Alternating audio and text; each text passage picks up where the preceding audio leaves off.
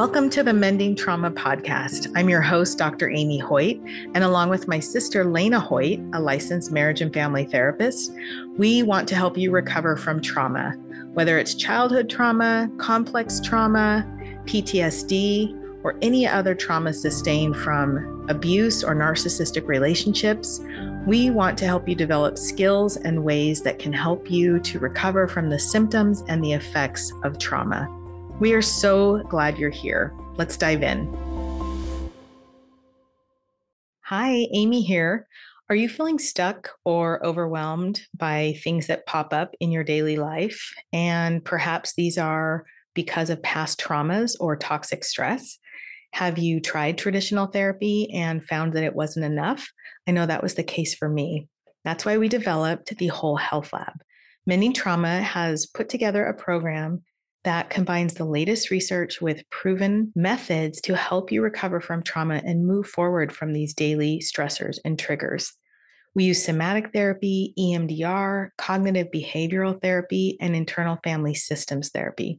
We use nervous system regulation and many other tools so that we can combine the best methods that are identified in the research to help you recover without being completely overwhelmed.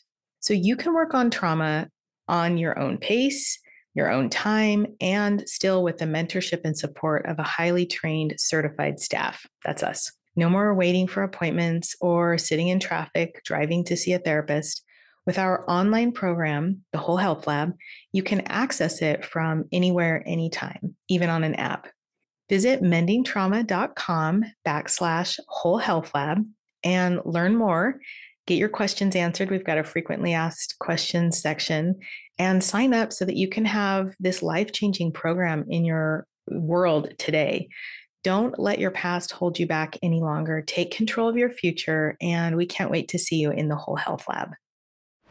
Hi, everyone. Welcome back to another episode. Today, we thought we would go back to some of our beginnings, if you will. We haven't recorded an episode that is just a basic what is trauma for a couple of years, and we thought it would be really good to revisit it, especially since there's been a lot of new books and literature that have come out about trauma. So let's start with a basic definition. Lena, how do we define trauma? What is trauma? Well, we define trauma in our program as either a relational pattern or an event or a lack of attention that leads to a shift in your belief about yourself and your belief about the world. And that is the way that we conceptualize it in our program, but there are lots of other definitions. And do you have some that you have been looking at lately? Yeah, I'm always interested when a new book comes out to see how the author defines trauma and how they think about trauma. And all of these are just adding to the conversation to help us understand trauma at a deeper level. One of the, of course, Bessel van der Kolk and Judith Herman are the two really godfathers and godmothers of trauma. And Bessel van der Kolk takes a more biological view of trauma, where Dr. Herman takes a more social view of trauma, and both are really important. But the definition that really captures me is that it's something that's unbearable and intolerable, and that comes from van der Kolk. Another definition that I really like comes from Deb Dana's book.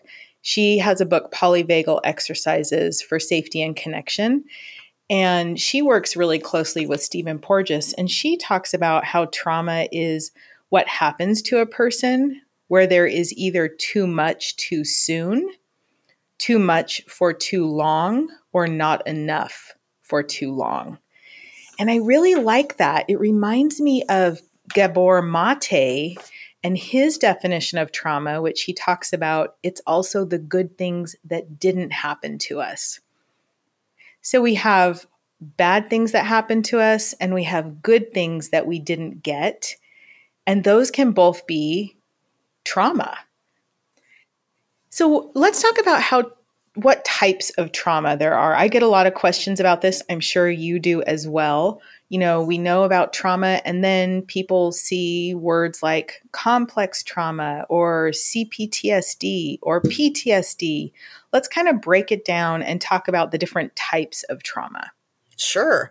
I think that when I'm talking about trauma in this arena, I'm not talking necessarily about a diagnosis of PTSD or complex PTSD.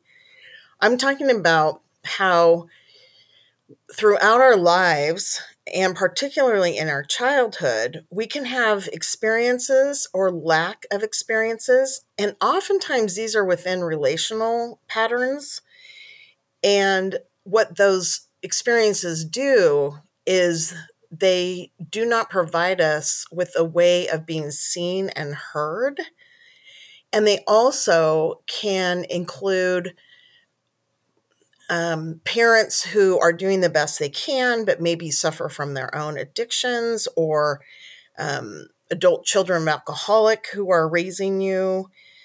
The idea is that the trauma can be any incident that is overwhelming to your nervous system. So we can have single incident trauma, we can have relational trauma, we can have trauma that is medical. There's tons of different types of trauma. Yeah. And I think what we see a lot with our clients are people who are dealing with both childhood trauma and complex trauma.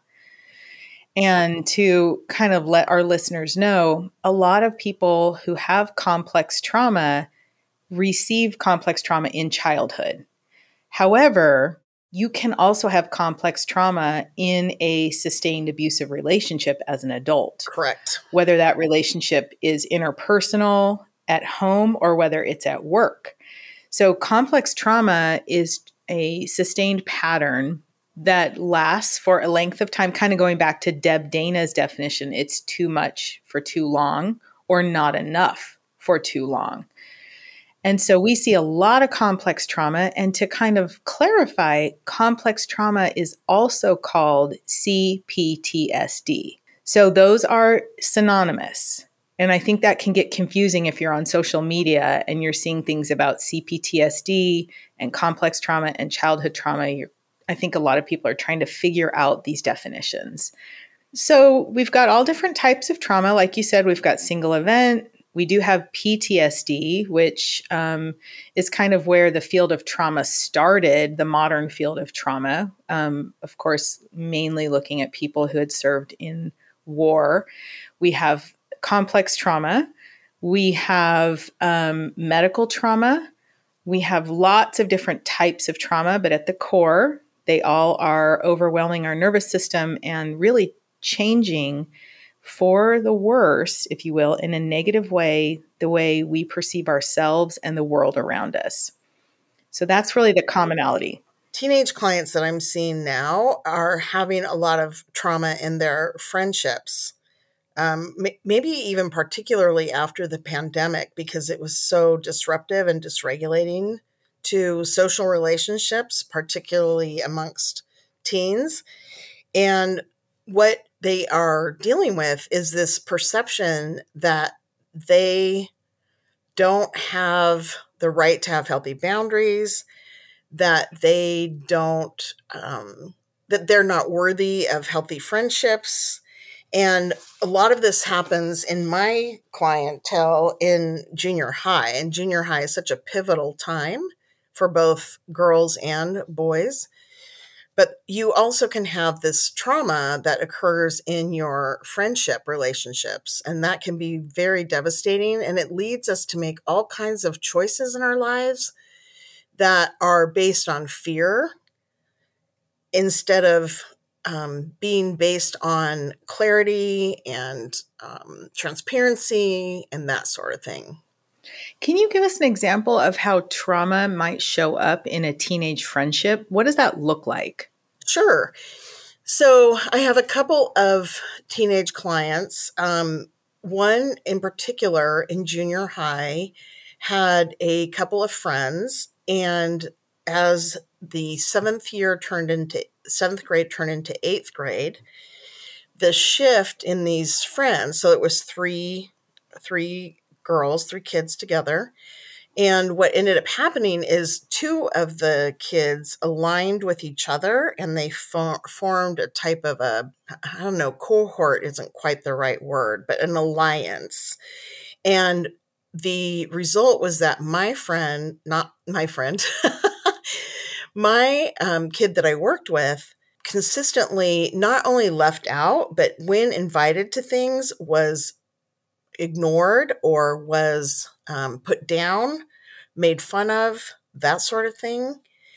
And I can remember her at 13 saying to me, I think I've realized that even though these girls have been my friends since I was 8 years old, I need to have some distance from them. And so she on her own came up with this idea of how to like limit her exposure to these two friends. And then I have another kid who in 8th grade had a very good friend who started showing severe signs of mental illness at that time. And my client ended up feeling really responsible for her best friend. And no 13-year-old is equipped to deal with significant mental health issues in a friend. And as a result of the mental health issues, my client ended up rejected and blamed and accused. And it created a very uneven relationship that wasn't necessarily based on accuracy. So the mentally ill teen would accuse my client of certain things that didn't happen. And so it became very disruptive to my teen client and it really impacted her ability to trust future friendships. I think these are great examples, very clear. And as you're speaking, I realize that I also see these same patterns in adult friendships. And so, what we're talking about is probably trauma in one or more of the lives of the people involved in these relationships that then gets brought into the friendship. And those coping mechanisms, of trying to protect yourself and feel safe when you're hypervigilant are showing up as making alliances and, obviously mental health issues where you're not necessarily tethered to facts and what's actually happening.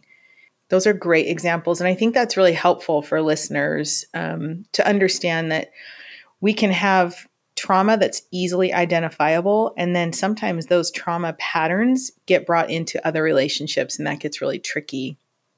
And even if the trauma isn't obvious. So as I worked with both of these clients over the years, it became apparent as they maintained some kind of contact with these friends of theirs that there was a lot of trauma coming from these friends of theirs and the trauma within the home and the relationship environment and that kind of thing. So it was very fascinating to see, very tragic. But working with my clients and seeing them heal and learn how to trust again has been very rewarding. I'm sure. So we've talked about how trauma can show up. What are some other clues for someone who's listening about their own trauma? So signs of trauma and clues to know if they've had trauma. Well, we talk a lot in our program about these categories, and one of them is physical or somatic clues. And when you are taking a look at things and reflecting back, it's important that you know that trauma is one possible explanation for some of these things.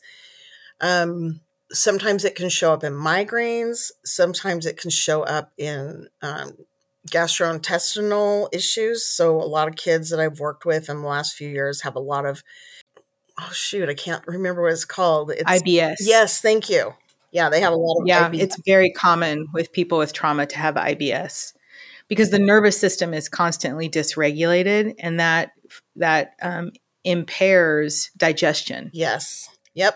And so you can have these real physiological symptoms and these real physiological issues. And some of them may be coming from trauma that's been stored in the body and hasn't been resolved. So those are some things you can look I for. think that's a great point that we cannot drive this home enough that trauma is not just an issue of our mind and our brain, but it gets stored in our body. And because the nervous system is affected by our limbic brain through the polyvagal nerve, we know that trauma gets stored in the body. And that shows very real physical symptoms. The landmark ACEs study that was reproduced by the NIH in conjunction with Kaiser Permanente in 1996 and 1997, out of 17,000 people, they were able to discover that childhood trauma, adverse childhood events, directly led to an increase in heart attacks, stroke, and other very real physical ailments. So these are not psychosomatic. These are very real physical ailments. So when you do have those, as you talked about, that's a clue that it could be related to trauma. We also know that there are other mood and cognition symptoms of trauma. So we see a lot of anxiety related to past trauma. We see mood disorders such as depression related to past trauma. There is a growing body of doctors and therapists who believe that really at the heart of almost all mental illness is unresolved trauma. Now, that hasn't been borne out in research yet, but it is a growing movement, and it's something I think that's interesting to watch and see where the field goes. Is our depression actually because of unresolved trauma, or is it genetic? So it'll be really interesting to kind of see how that plays out. We also see arousal and reactivity signs. And can you talk to us about some of those symptoms? What does that look like in a person? Sure. When we're looking at arousal and reactivity, what we're looking at is when people have a very large response to something that doesn't warrant the response. So the brain is perceiving a more situation than is actually occurring. So it can look like when somebody doesn't take off from the green light as fast as you'd like to and you blow your top. Or it can look like somebody cutting you off and you freak out. It can look like you making a mistake and the response internally is so large that it triggers a shame cycle. And so the reactivity is about having these outsized responses. And the arousal signs can be anything from problems with managing regular, even breathing, increased heart rate, increased blood pressure. These kinds of things can also show up in arousal. And again, what we're doing here is we're alerting listeners to lots of symptoms that you will get curious about. Does, one symptom mean you have trauma? No. It means that it's something to get curious about and start to work with a professional to determine if it is due to trauma. We also have avoidance symptoms, and avoidance can look like any sort of numbing behavior, addiction to really anything. It can be, alcohol, drugs, porn, shopping, food, anything to avoid those sensations that come up. Because remember, trauma shows up in our everyday life as sensations and reactions, not necessarily cognitive, clear memories. So avoidance is, I think, one of the most common set of symptoms. Are there other avoidance symptoms that you can think of besides addiction? Well, I think a lot about perfectionism, and perfectionism, one of the symptoms of perfectionism is avoidance. And perfectionism oftentimes comes from an overwhelming experience in your earlier life where your brain subconsciously makes a decision that if only you were perfect, then this bad thing would not have happened to you. And that's particularly common when we have really dysfunctional family relationships. So perfectionism is another thing that I see. And Great point. yes. And then avoidance in general is something that kind of cycles in a lot of the clients that I see. So there's an intense amount of anxiety. There's the avoidance because of the anxiety. Then the anxiety rises. It can be a very exhausting cycle. And then our last set of symptoms are called intrusion symptoms. And these can come back as nightmares or as intrusive and ruminating thoughts and memories that are very hard to quiet. And intrusive symptoms are I think they are the most difficult. At least they have been in my life. Are there other intrusive symptoms that you can think of? The intrusion is typically, what I have noticed is typically in the thought process, and having intrusive thoughts, including memories, keeps us trapped back in the trauma. And so the intrusive symptoms are very, very disturbing for Yeah. most people. And that is a very difficult thing to deal with. Yeah. I would say out of all the symptoms, for me personally, the intrusions were the clearest sign that I had unresolved trauma because it was so clear. The nightmares and the flashbacks they were crystal clear to the point where it felt like I was back at that age. And so I would say with all of the other symptoms, it's like, okay, take a clue, see if you have trauma. With intrusion, to me, it was super obvious. And I know not everyone will have that experience, but there was no doubt whatsoever that something had happened to me because I was transported back to that moment in time, which was horrible and also necessary for my brain to help me start to put the pieces back together and start healing. So we've talked already about some examples of how trauma shows up in our everyday life, but let's move on to talk about how do we recover from this? Let's say we've got some symptoms, we're listening to this, we're like, oh my goodness, a lot of this is making sense. How do we recover from this? What does the research say? What's the most effective way to move into healing and recovery? Well, what the research supports is that unless we use the body in our healing journey, we will not fully resolve trauma. And that's why sometimes you'll hear things like you can't fully heal from trauma, you can just manage symptoms. And that is not accurate. You absolutely can heal from trauma, but not if your method of addressing it is talking about it over and over and over again. And if we do not include the body, then we will be trapped and our nervous system will not be able to release the body memory.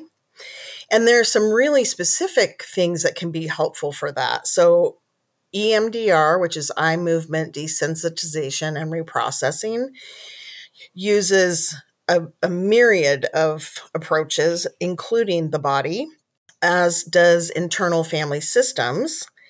And we also have seen a lot of powerful research on neurofeedback or biofeedback. And I love how the research is moving more towards the awareness that we have body memory and cellular memory, and that if we don't include that in our recovery, we're not going to have complete recovery. I think that's a really, really great point. And we are seeing in our program, we of course include EMDR and internal family systems, and we are just starting neurofeedback locally. It's in beta still, but we are seeing truly miraculous results through all three of those methods. And it gives me so much hope that people can recover, they can heal. Not only are we living testaments that there is hope after trauma, but we're seeing it in the people we work with as well. Yes, and in our own journey, I think that's the most compelling thing for us is that we have used these things in our own journey and found them to be tremendously helpful to heal our trauma. Yeah, absolutely. I never thought I'd be able to sustain a relationship ever. And, I don't have a perfect marriage, but I have a very stable, loving marriage of 23 years. And Yes. that to me is proof that we can recover, because there's no way I could have sustained a relationship previously without getting Right. help. Right. So we just want our listeners to know there is so much hope. I think that's what motivates. I know it's what motivates me to get up every morning and do this work, is I see people getting better. And as usual, we are just so grateful that you join us each week to listen and learn about trauma. And we hope you have a good week.